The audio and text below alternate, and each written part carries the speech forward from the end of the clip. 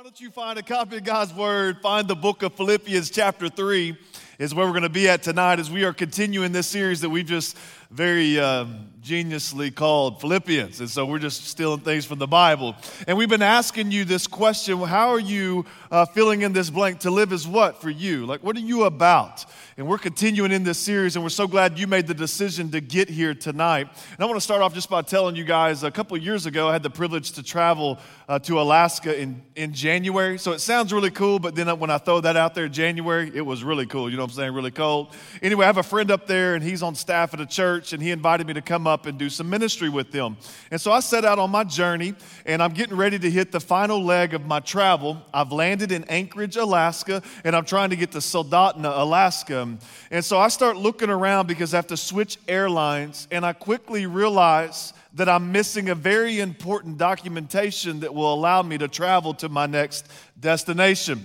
And so I've made it this far. I used my driver's license to board an airplane in Kansas City that took me to Seattle, that took me to Anchorage. And when I shifted airlines, I realized that I've lost my driver's license somewhere.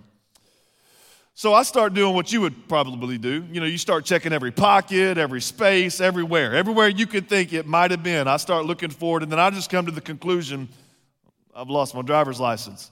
And so I low-key kind of start panicking on the inside, but on the outside, I got it together. You know what I'm talking about? I'm like, yeah, it's cool. You know, I don't know how I'm going to get there. You know what I'm saying? And so I start calling like security in Kansas City. Of course, no one answers the phone at the airport. I don't know what they're doing. Anyway, and I leave a message, and then they finally call me back, and they're like, no, we haven't seen your driver's license. So I'm like, oh, my goodness. And I call my wife, and I'm like, babe, I cannot find my driver's license. And so I start the process for her to expedite my passport, which, you know, that doesn't seem like that big of a deal, but we had a newborn baby and two little ones at the time. And if you've never been around that craziness, everything's a big deal, all right? And so she's losing her mind. You did what? She's very disappointed in me. Anyway, and so then I go to this airline, and if you've ever been to Alaska, you've maybe flown on this airline, which has got to be the biggest low-key airline I've ever been a part of. It's called Raven. Now, when you go to Raven Airline in Alaska, Alaska's called America's Last Frontier, I guess for a reason, because there's no TSA working at Raven, all right? You roll up there and you're like, hey, do I need to go through some sort of security? They're like, nah, you look all right, come on. There's no security. I go up to them, I'm like, hey, here's the deal. I don't have a driver's license, and so I can't really prove that I am who I say I am. And they're like, you'll be all right. We'll get you to your destination. They're not tripping at all, right? But they said this. Here's the catch, though. We can't ensure that you're going to be able to get home without the proper identification. And so here's what I did. I just took it. And so I made it to my destination, and I began to do the mission in which I was called to do there. And I start there tonight because I was low-key stressing, but really I was stressing in a big way. And I was frustrated because I had lost my ID. And I knew that I could accomplish some things, but I would not be able to get home if I didn't have my proper ID. And I think that that's a great picture of a lot of us here tonight. Like some of you come in here tonight, and you are in this journey called life, and you're catching one leg to the next, and you're trying to navigate young adult years. But some of you, maybe you've come in here tonight, and you're experiencing a little bit of an identity crisis. Like somewhere along the way, you forgot who you were, or you lost who you were because you didn't mean to, but somewhere along the way, you just lost it somewhere. And maybe the reason why you're carrying so much anxiety and why you're stressing so much is because deep down inside, you don't know who you are. And then when we start thinking like eternity and making it to your eternal home, and we start talking about heaven, like there's even more anxiety that comes in because you don't know how you're even going to get there. And maybe, just maybe the reason why you're having this little bit of an identity crisis, or maybe the reason why you lost your ID, so to speak, is because you've been following the wrong people, or filling your heart with the wrong things. And again, deep down inside, you don't know how you're going to get to heaven. If you're taking notes, I've titled this message, Prove It. Prove It. Because in order for me to get home, again, I could accomplish some things, but in order for me to get home on that trip to Alaska, I was going to have to prove who I claimed to be. And here's what I want you to see tonight. I want to point to God's word so that you have an example to follow, Talk about an emptiness to fill. And before we leave tonight, I want to point you to an eternity to anticipate. And so Paul, he's the guy that wrote this letter to this church at Philippi. And Paul's like this stalwart Christian, man. I mean, he's like the guy that when it comes to following Jesus, man, he's one of the best examples. He's like the greatest theologian in the New Testament. He's got such an incredible spiritual resume. And he's a guy that is just all in for Christ. And he started this little church in Philippi, which is in like modern day Turkey. Anyway, he started this church, and this church was like one of his most beloved churches. And he finds himself in this prison in Rome. He's actually on house arrest, and he's writing this letter to this church at Philippi because there are some threats in the town that are similar threats that we face in Kansas City today. And the threat is there are distractions that may cause us to drop our ID somewhere along the way. And Paul is writing to this church so that they will keep their identity rooted in Christ and who he's called them to be. And so he picks up in Philippians chapter 3, starting in verse 17. He says, brethren. Now let's just stop right there. He's calling them brethren. That's like he said, hey, my people. Like Paul, he loves this church at Philippi. Like he's friends with the Philippians.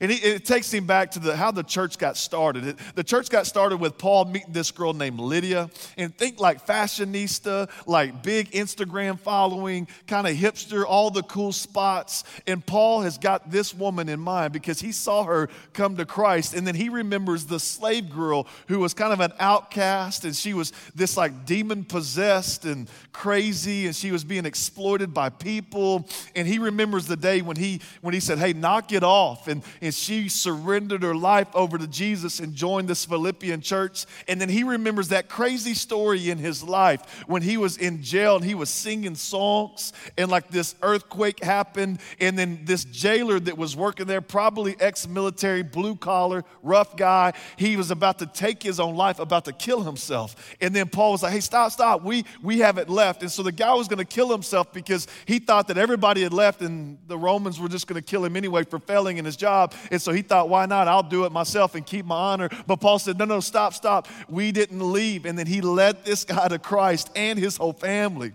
And so this is the family that started. These people are the people that started. This is the launch team of the church at Philippi. This fashionista, this demon-possessed girl, and this ex-military roughneck jailer.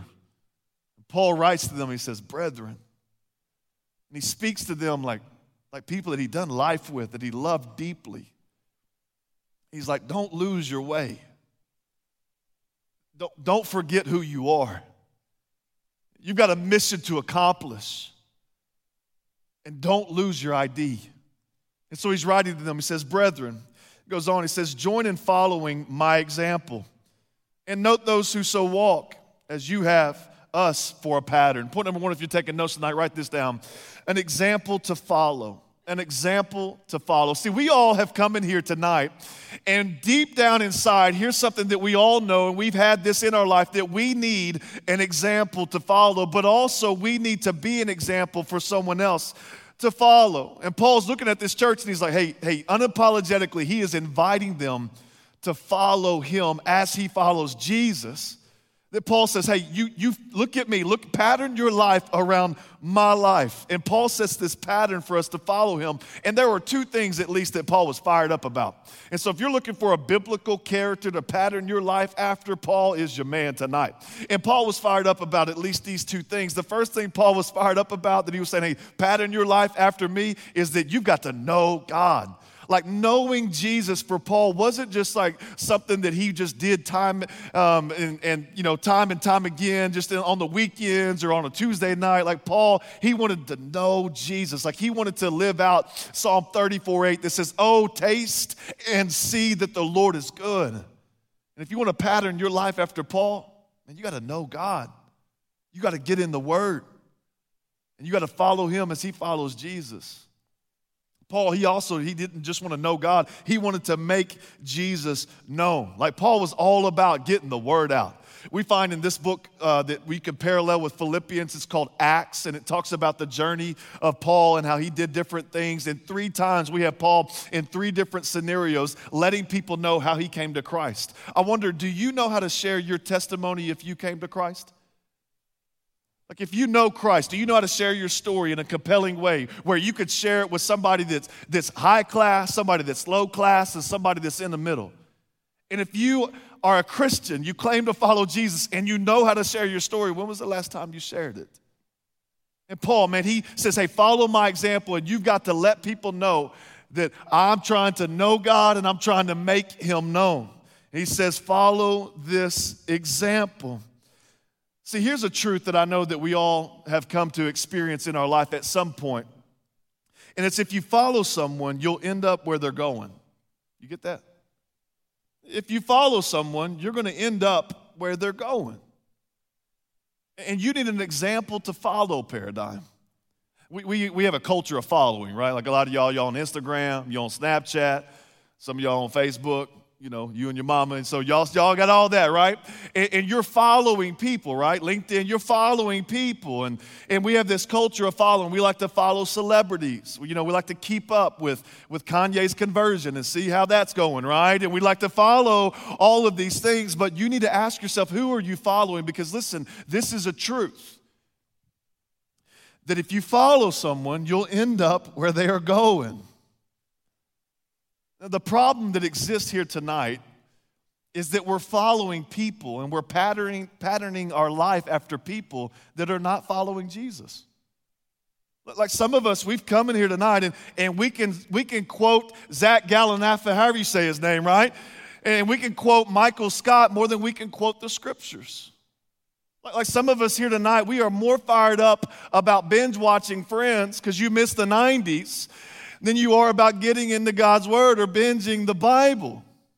Like some of you've come in here tonight and you're following people, or you're more excited about things and you're patterning your life after examples that are not leading you to Christ. And this happens in those secular things, if you will, but also spiritual world as well. Like I'll talk with people and they'll quote John Calvin more than Jesus Christ. And they're following the example of a theologian rather than the scriptures. And Paul is saying, hey, follow me as I follow Jesus. Who are you following? Who is your example in life? Listen, if you want to become the man that God has created you to become, then find a godly man and pattern your life after him. If you want to become the woman that God has created you to become, find the godliest woman you know and pattern your life after him. Some of the best advice I could give you tonight is for you to come to the conclusion that you are not a great leader. Because if you'll come to that conclusion, you will admit that you need advice so that you can become the leader that you hoped you could become someday. And you'll seek help from people, and you'll pattern your life after somebody. Who's the example that you have in your life? God doesn't only want us to find an example, he wants us to be an example. I see so much potential here tonight. And so many of you guys, you are with confidence saying, hey, follow me as I follow Jesus. And man, that just salts my watermelon, man. It fires me up, right? And then there's others of you, when I hear your story and I hear about how much has been invested in you. Like some of you know the Bible better than I do. I preach week in and week out. You're like, I don't think that's what that means, right? But what are you doing with all of that knowledge? And you need to be an example for somebody. Give your life away, Paradigm. And confidently get right with Christ and then eagerly invite people to follow you. Listen, your faith is private. It is your faith. But it was never meant to stay private. That your faith is private. And it's personal, but it wasn't meant to stay that way. And so invite people to follow you. Listen, God has given every one of you a platform. That may be a social media platform. That may be a cubicle in an office platform. That may be a classroom. That may be some roommates. That may be some friends. He's giving you a platform, and he's saying, hey, how are you leveraging your platform? How are you being a witness is what the scripture says. And so we need an example to follow, and listen, we need to be an example. So Paul, he's saying, hey, brethren, you may have lost your ID, you may have forgotten who you are, but follow me as I follow Jesus, and I'll help you find it and recover it.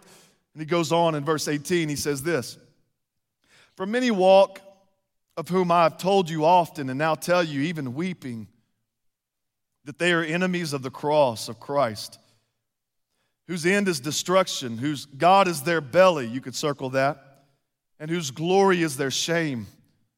Ultimately, he said, who set their mind on earthly things. Point number 2, if you're taking notes, write this down. An emptiness to fill.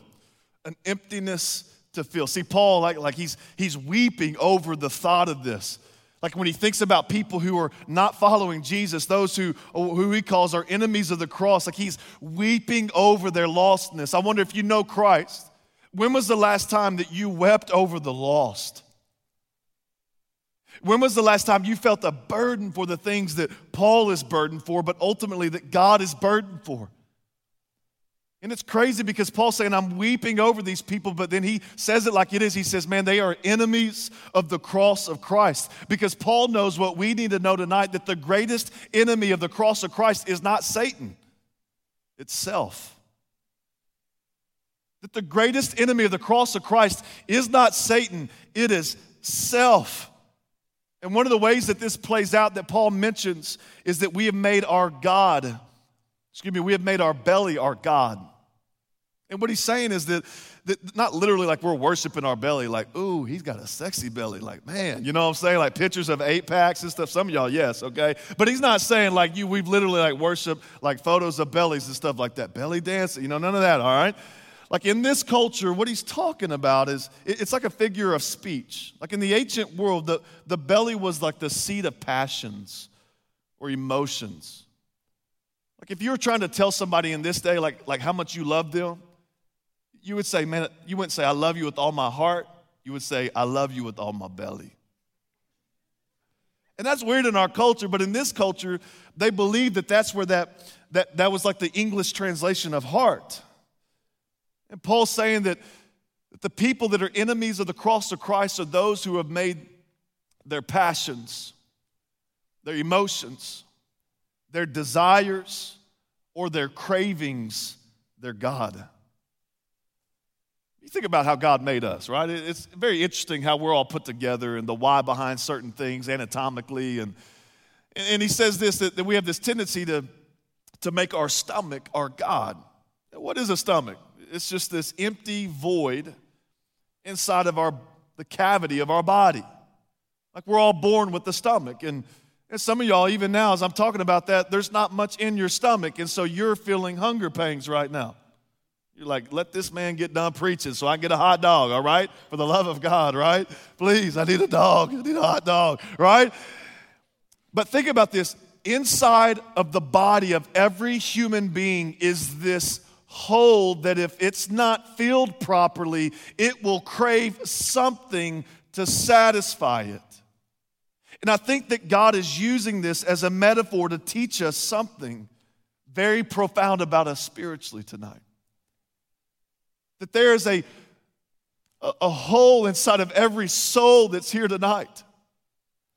And it longs to be filled with something. And some of you have come in here tonight and you have craved this thing or that thing, and you have feasted upon this thing or that thing, and it has left you dry and empty. That there's this small thing that everyone has here tonight. And this small thing, if we don't get this small thing in check, it has the potential to ruin everything in our life. And the small thing I'm talking about is a craving. That every one of you, you've come in here tonight and you have a craving. And this is what I know about cravings. Cravings are God-given desires that have been perverted and hijacked by the world and by sin. And so some of you crave to be accepted. And so the way that you go after that craving is in a simple way. You sleep with whatever is breathing. Some of you crave to find significance. And so you put yourself out there on social media wearing God knows what, so that you can just get somebody to double tap your image. And so you can make it above 10 likes, right?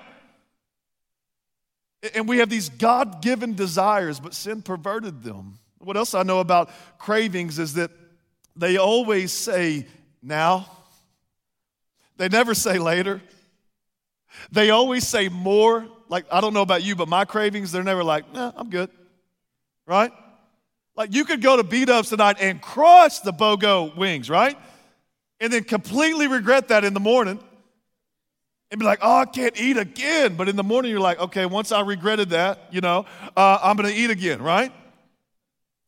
And here's what else I know about cravings is, again, they're never finally satisfied.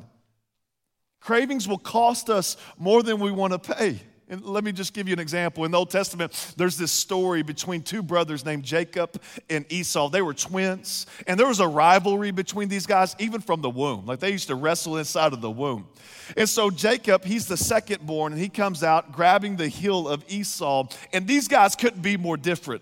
Esau, he's a daddy's guy. He's a man's man. He's got red hair, and he's hairy and rugged, likes to hunt, out in the woods, and just smells funny, and probably got a big beard, and just all that stuff. Drinks his coffee black, eats red meat, that sort of thing. And then you got Jacob. Jacob's got smooth skin. He's probably dainty. He's in the kitchen, and he's a mama's boy, and he doesn't like to go outside. He puts creamer in his coffee. He's just a different fella compared to Esau. And these guys, they are in a rivalry their entire life. And so one day, Esau's been out hunting. We find this in Genesis, and he comes back in, and he is starving. He says, I'm starving to death. I don't know if you've ever been there. You're not starving to death, okay? Esau could probably make it about 5 days just on his body, right? He's a little heavy. Anyway, and so he's not starving to death, but Jacob's in there cooking up some stew. It must have been good stew. I don't know. Anyway, it smelled good, and he comes in. He's like, Jacob, give me a bowl of stew. He's like demanding, and Jacob says, sell me your birthright.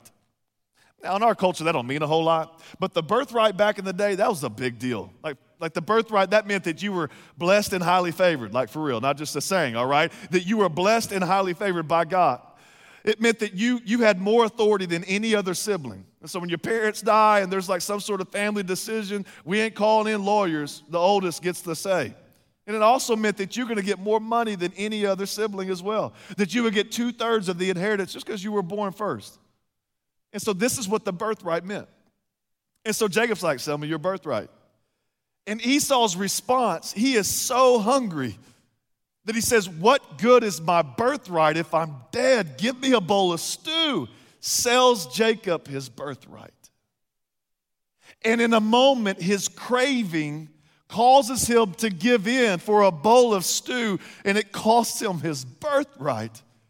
So as the bowl is sitting there spinning empty, and he's got his belly full of stew, he begins to realize what he just did. And for the rest of his life, he regrets selling the thing that is most precious to him because he wanted to satisfy a craving. Now, what's crazy is that this one decision, it impacts his legacy, y'all. And so we flip over from Genesis, the book of beginnings, the first book in the Bible, to Matthew, the first book in the New Testament. And we begin to read how Jesus got here. Jesus is like the most amazing human being ever to walk the planet Earth, right? He's like the MVP of Christianity in life, right? And it begins to lay out like where he came from. And it says that this is the story of how Abraham, who's like the OG Christian, he's the father of our faith. Abraham begat Isaac, that was his son, and then Isaac, his son, was Jacob. Because Esau sold his birthright, he forfeited being in the legacy of Jesus Christ. It's a craving, a small thing that if we give into it and we don't check it, it could cause us generations, y'all. Some of y'all, you'll hear this story like, man, who would ever do that, right? Like, who would ever forfeit being in the Bible, right? Being a part of Jesus' family tree for a bowl of stew. That's ridiculous. You would. And you maybe have. And I would. That cravings, they're powerful things.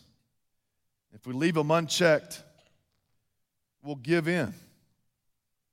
Listen, you have no idea what Jesus wants to do with you in your life. And you may forfeit it all because you can't say no.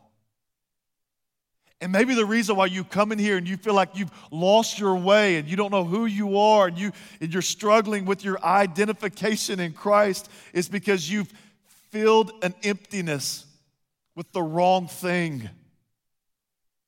with a one-night stand.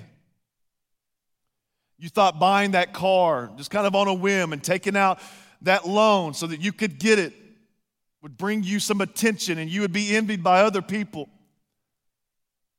You just wanted to get high one more time, go out with them one more time.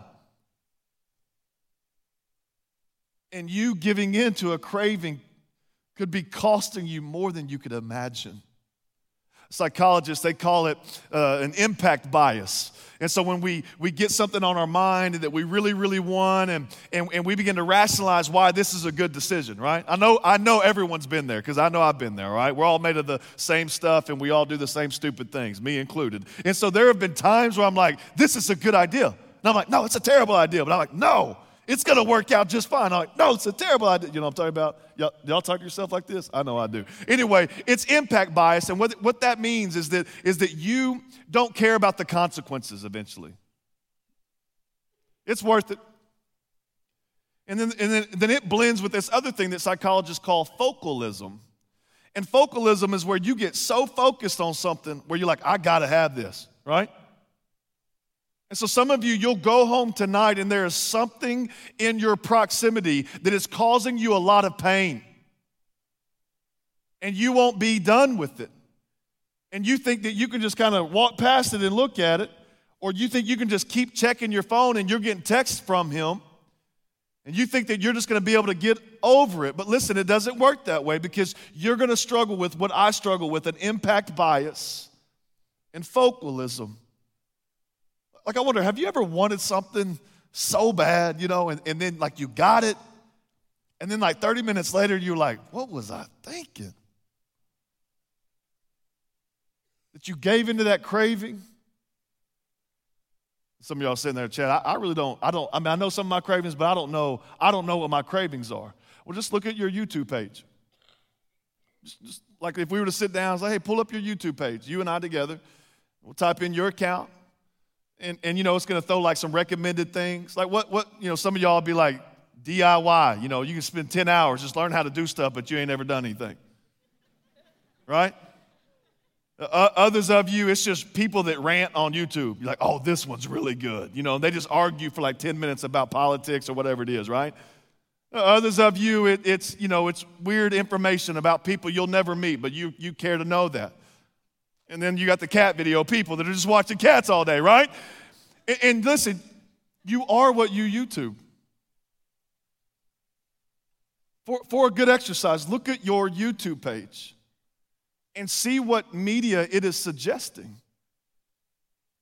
Because here's what I know to be true. We will eventually reflect what we watch.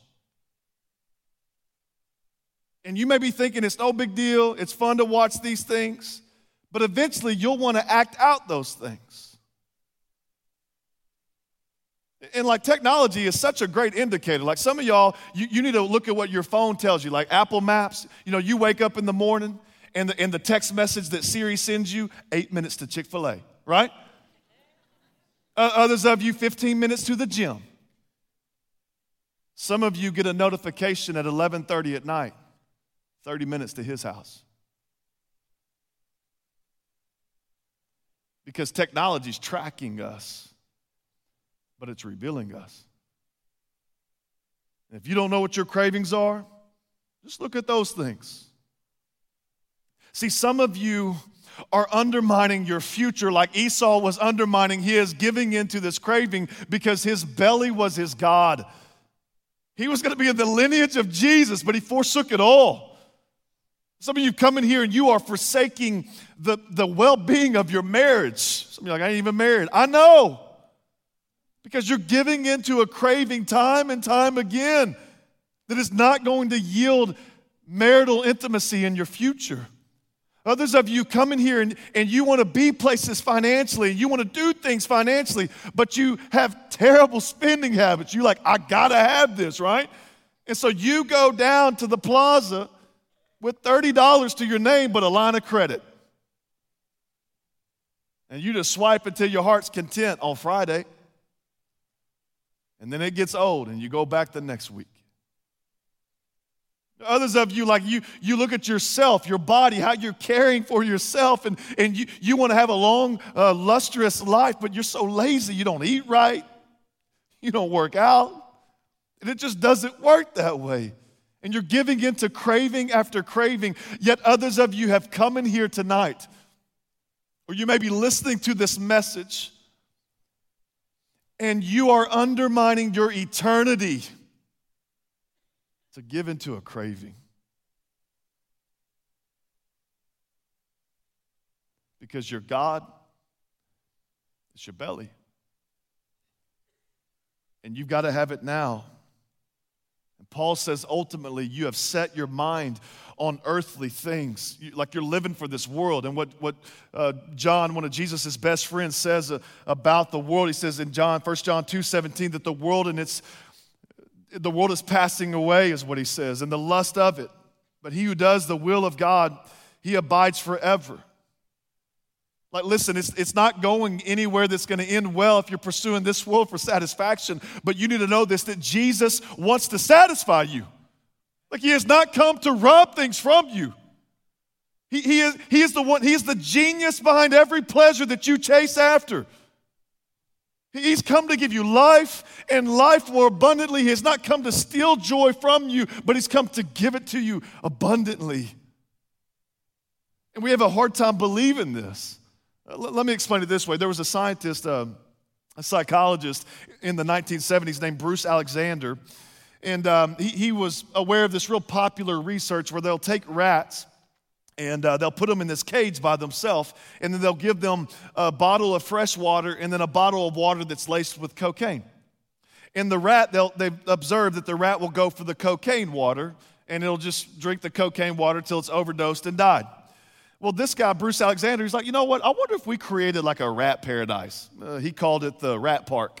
In the rat park, there was a lot of rats in this cage, and they had like colorful balls that they could play with. They had opportunity to go to like rat socials. They could like Netflix and chill with other rats, you know what I'm saying? And so like they had some community, and this was a rat park. And they put the same two bottles of water, the one with cocaine in it and the one with fresh water in it. And here's what they found out. That the rats in the rat park, they went for the fresh water and they never got addicted to the cocaine water. And so Bruce Alexander, he concluded that it's not your chemical that's a problem, it's your cage of isolation that's a problem. And what he concluded is that addiction is a symptom of the crisis of disconnection. That the opposite of addiction, and that can be whatever addiction. That could be to cocaine. That could be to pornography. That could be to social media. That could be to work. Whatever your addiction is, you fill in the blank. That the opposite of addiction is not sobriety, but connection. This is why some of y'all know like somebody that's been through AA, like they're a recovering alcoholic, and you liked them more when they were drinking, like they're just bitter now, right? Like, hey, man, I know that this was a problem, but I think you need your problem. You were a lot better person then, right? Because what they've done is that they've gotten sober from this, but they haven't connected to anyone. And so they're bitter and mean and brutal. That the opposite of addiction is not just sobriety, it's connection. And listen, Jesus is the one that is going to satisfy that ultimate longing for connection. He came so that you could be connected to your Creator, so that you could know Him, so that you would know the love that is infinite, the grace that is abundant, the mercy that is rich. Jesus, he says it like this in John 7:38. He says, he who believes in me, as the scripture has said, out of his heart, which is the same word for belly that Paul uses in Philippians 3. Out of his heart will flow rivers of living water. That Jesus has a supply that doesn't run dry. Like he wants to give every heart here tonight that is longing for satisfaction, that is longing for purpose. He wants to give that to you. And he is the well, the source of living water. So what Jesus is saying is that the craving that you long for will be satisfied perfectly by me. Blaise Pascal, a theologian in days past, he said this, that there's a God-shaped vacuum in the heart of each man which cannot be satisfied by any created thing, but only by God the Creator, made known through Jesus Christ. Maybe the reason why you've lost your ID, maybe the reason why you're confused in life and you're stressing, not sure how you're going to make it to heaven, is because you filled an emptiness with the wrong thing. And so Paul, as he's talking about this, he's literally weeping as he says, man, their end is destruction. And he's thinking about people maybe that he'd known that have chased things that weren't going to bring them life. And here's what Paul knows, and here's what you need to know. What you chase today, it will capture you later. And a lot of you think that you're in control of that craving, but are you? Like I literally watched my dad drink himself to death. He died in a borrowed trailer on borrowed land outside of a junkyard because he couldn't put the bottle down, and he was successful in life. He traveled the world for his work. He's been to every continent outside of Antarctica. He was a brilliant man, but his end was destruction. And Paul's weeping over people that he knew with similar stories, but even more so, the destruction that Paul's talking about is a destruction for those who don't know Christ, and it's a place called hell. We don't talk about hell a whole lot in the church today, do we? Like it's just this really uncomfortable subject matter. And Paul, he's talking about the destruction in a place called hell.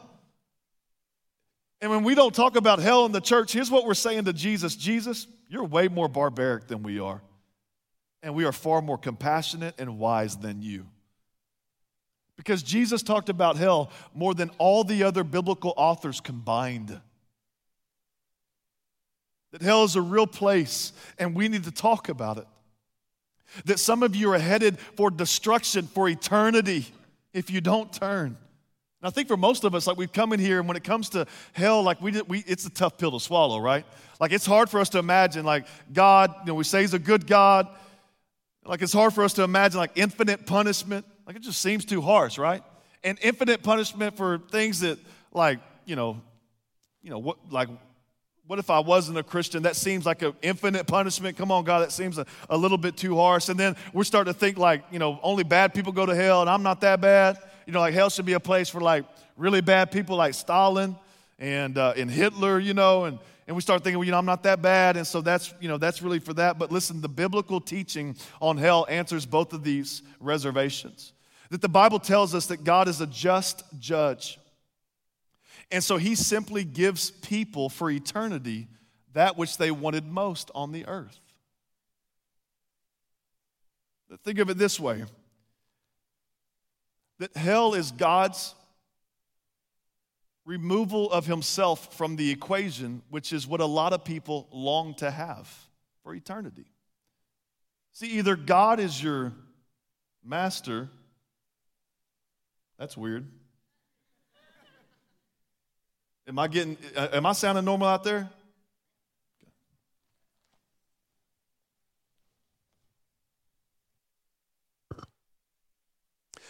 See, God is either your master and your savior, or yourself is your master and your savior.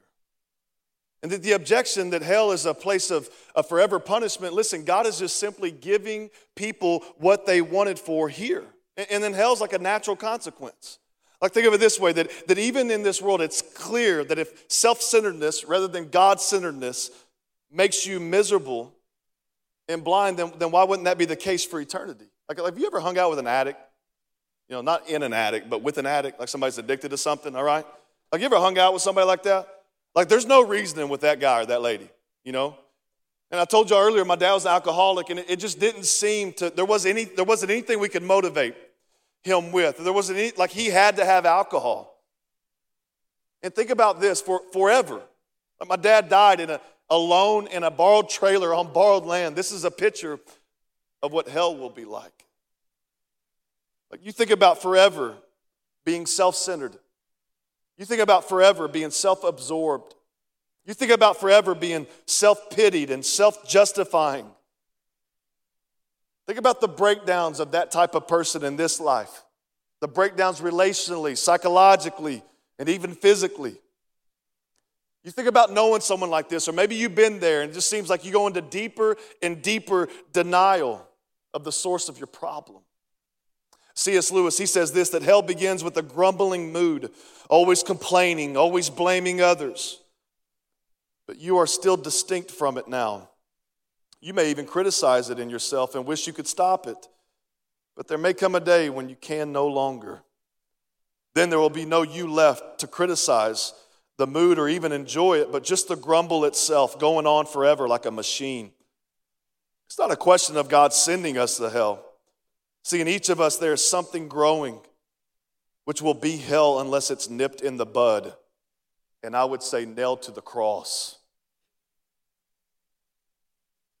And Paul is weeping because some people are headed for destruction. But may that not be said of us tonight here, Paradigm. Like, don't be an enemy of the cross by craving something other than Christ. Your end will be destruction. And Jesus has come to destroy all of this by being destroyed on the cross so that we can know life and life abundantly. Paul, he goes on in verse 20 and he reminds this church at Philippi, and he reminds us here tonight, for our citizenship is in heaven. You could circle that phrase. Only used in the New Testament is that word citizenship right here. He goes on to describe, it says, from which we also eagerly wait for the Savior, the Lord Jesus Christ, who will transform our lowly body that it may be conformed to his glorious body according to the working by which he is able even to subdue all things to himself. And so in light of that, he goes on into chapter 4 and says, therefore, my beloved and longed for brethren, my joy and crown. Notice the terms of endearment there. He says, so stand fast in the Lord, beloved. Point number 3, if you're taking notes, write this down. An eternity to anticipate. An eternity to anticipate. So this citizenship that Paul's talking about, this was a big deal to the people at Philippi. Like just a few decades before, they have been declared citizens of the Roman Empire. Now the people in Philippi, that's kind of like the outskirts, or that's kind of the ghetto of the empire at this time. And so they didn't have a lot of money. They were the offspring of ex-military people. And so like for them to have all of these privileges and all of this imposed power of the Roman Empire at their fingertips was a really big deal. And Paul is leveraging, he's like, man, that's a huge deal, but I need you to get more fired up about the eternal power that you have in an eternal God and the eternal privileges that you have in Christ, because you're not just a citizen of Rome, but you are a citizen of heaven. And he goes on to say that you've got to have this eager expectation for eternity. Like, I wonder if you know Christ, man, are you fired up about heaven? Like, I think one of the greatest motivations is anticipation. You know that? Like, I know my family and I were going on vacation next week, and part of the joy of vacation is just looking forward to the vacation. Like once you get there, you're like, oh, it's almost over, right? And we start shopping, planning, and we start getting motivated to do all these things because one of the greatest motivations in life is an anticipation. That's why Paul looks at them in verse 1 of chapter 4, and he says, therefore, you stand fast. You stand firm. You don't quit. You don't give up. And he's telling them that you've got to be eagerly anticipating eternity. I wonder, are you? Like low key, I think some of us are more fired up about Chiefs' kingdom than we are God's kingdom. Like people getting more turned last Thursday or whenever the next home game is, they're getting more turned about that than we are about heaven. And Paul, he's this guy that just seems to have this heavenly focus. He said earlier in chapter 1 that to live is Christ, but to die is gain. Who says that? Somebody that understands that every glory, every goodness, everything, every craving that has been satisfied here is but a glimpse compared to the surpassing pleasure that will come in heaven. That in heaven there will be no more pain, no more tears, no more heartbreaks, no more hungry children, no more sex slaves, no more abortions, that the just judge will come and he will establish his kingdom. So Paul, he says, I eagerly anticipate my eternity because that's where my Savior is.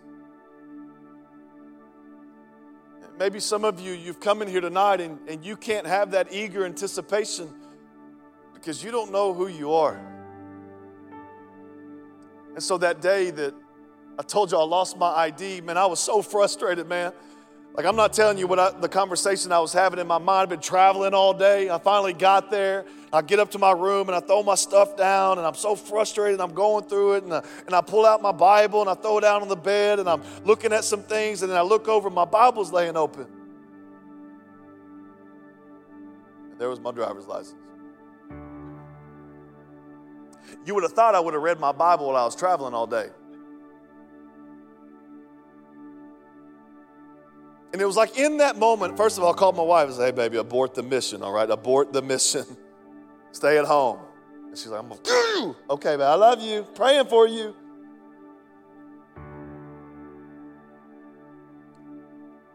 It was like in that moment, I was like, of course.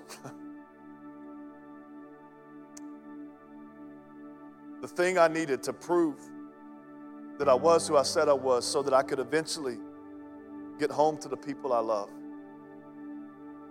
It was in God's word all along. And I share that with you because that's where you find your identity paradigm. That's where we go to find our identity. Like I wonder, why do you think you're going to go to heaven?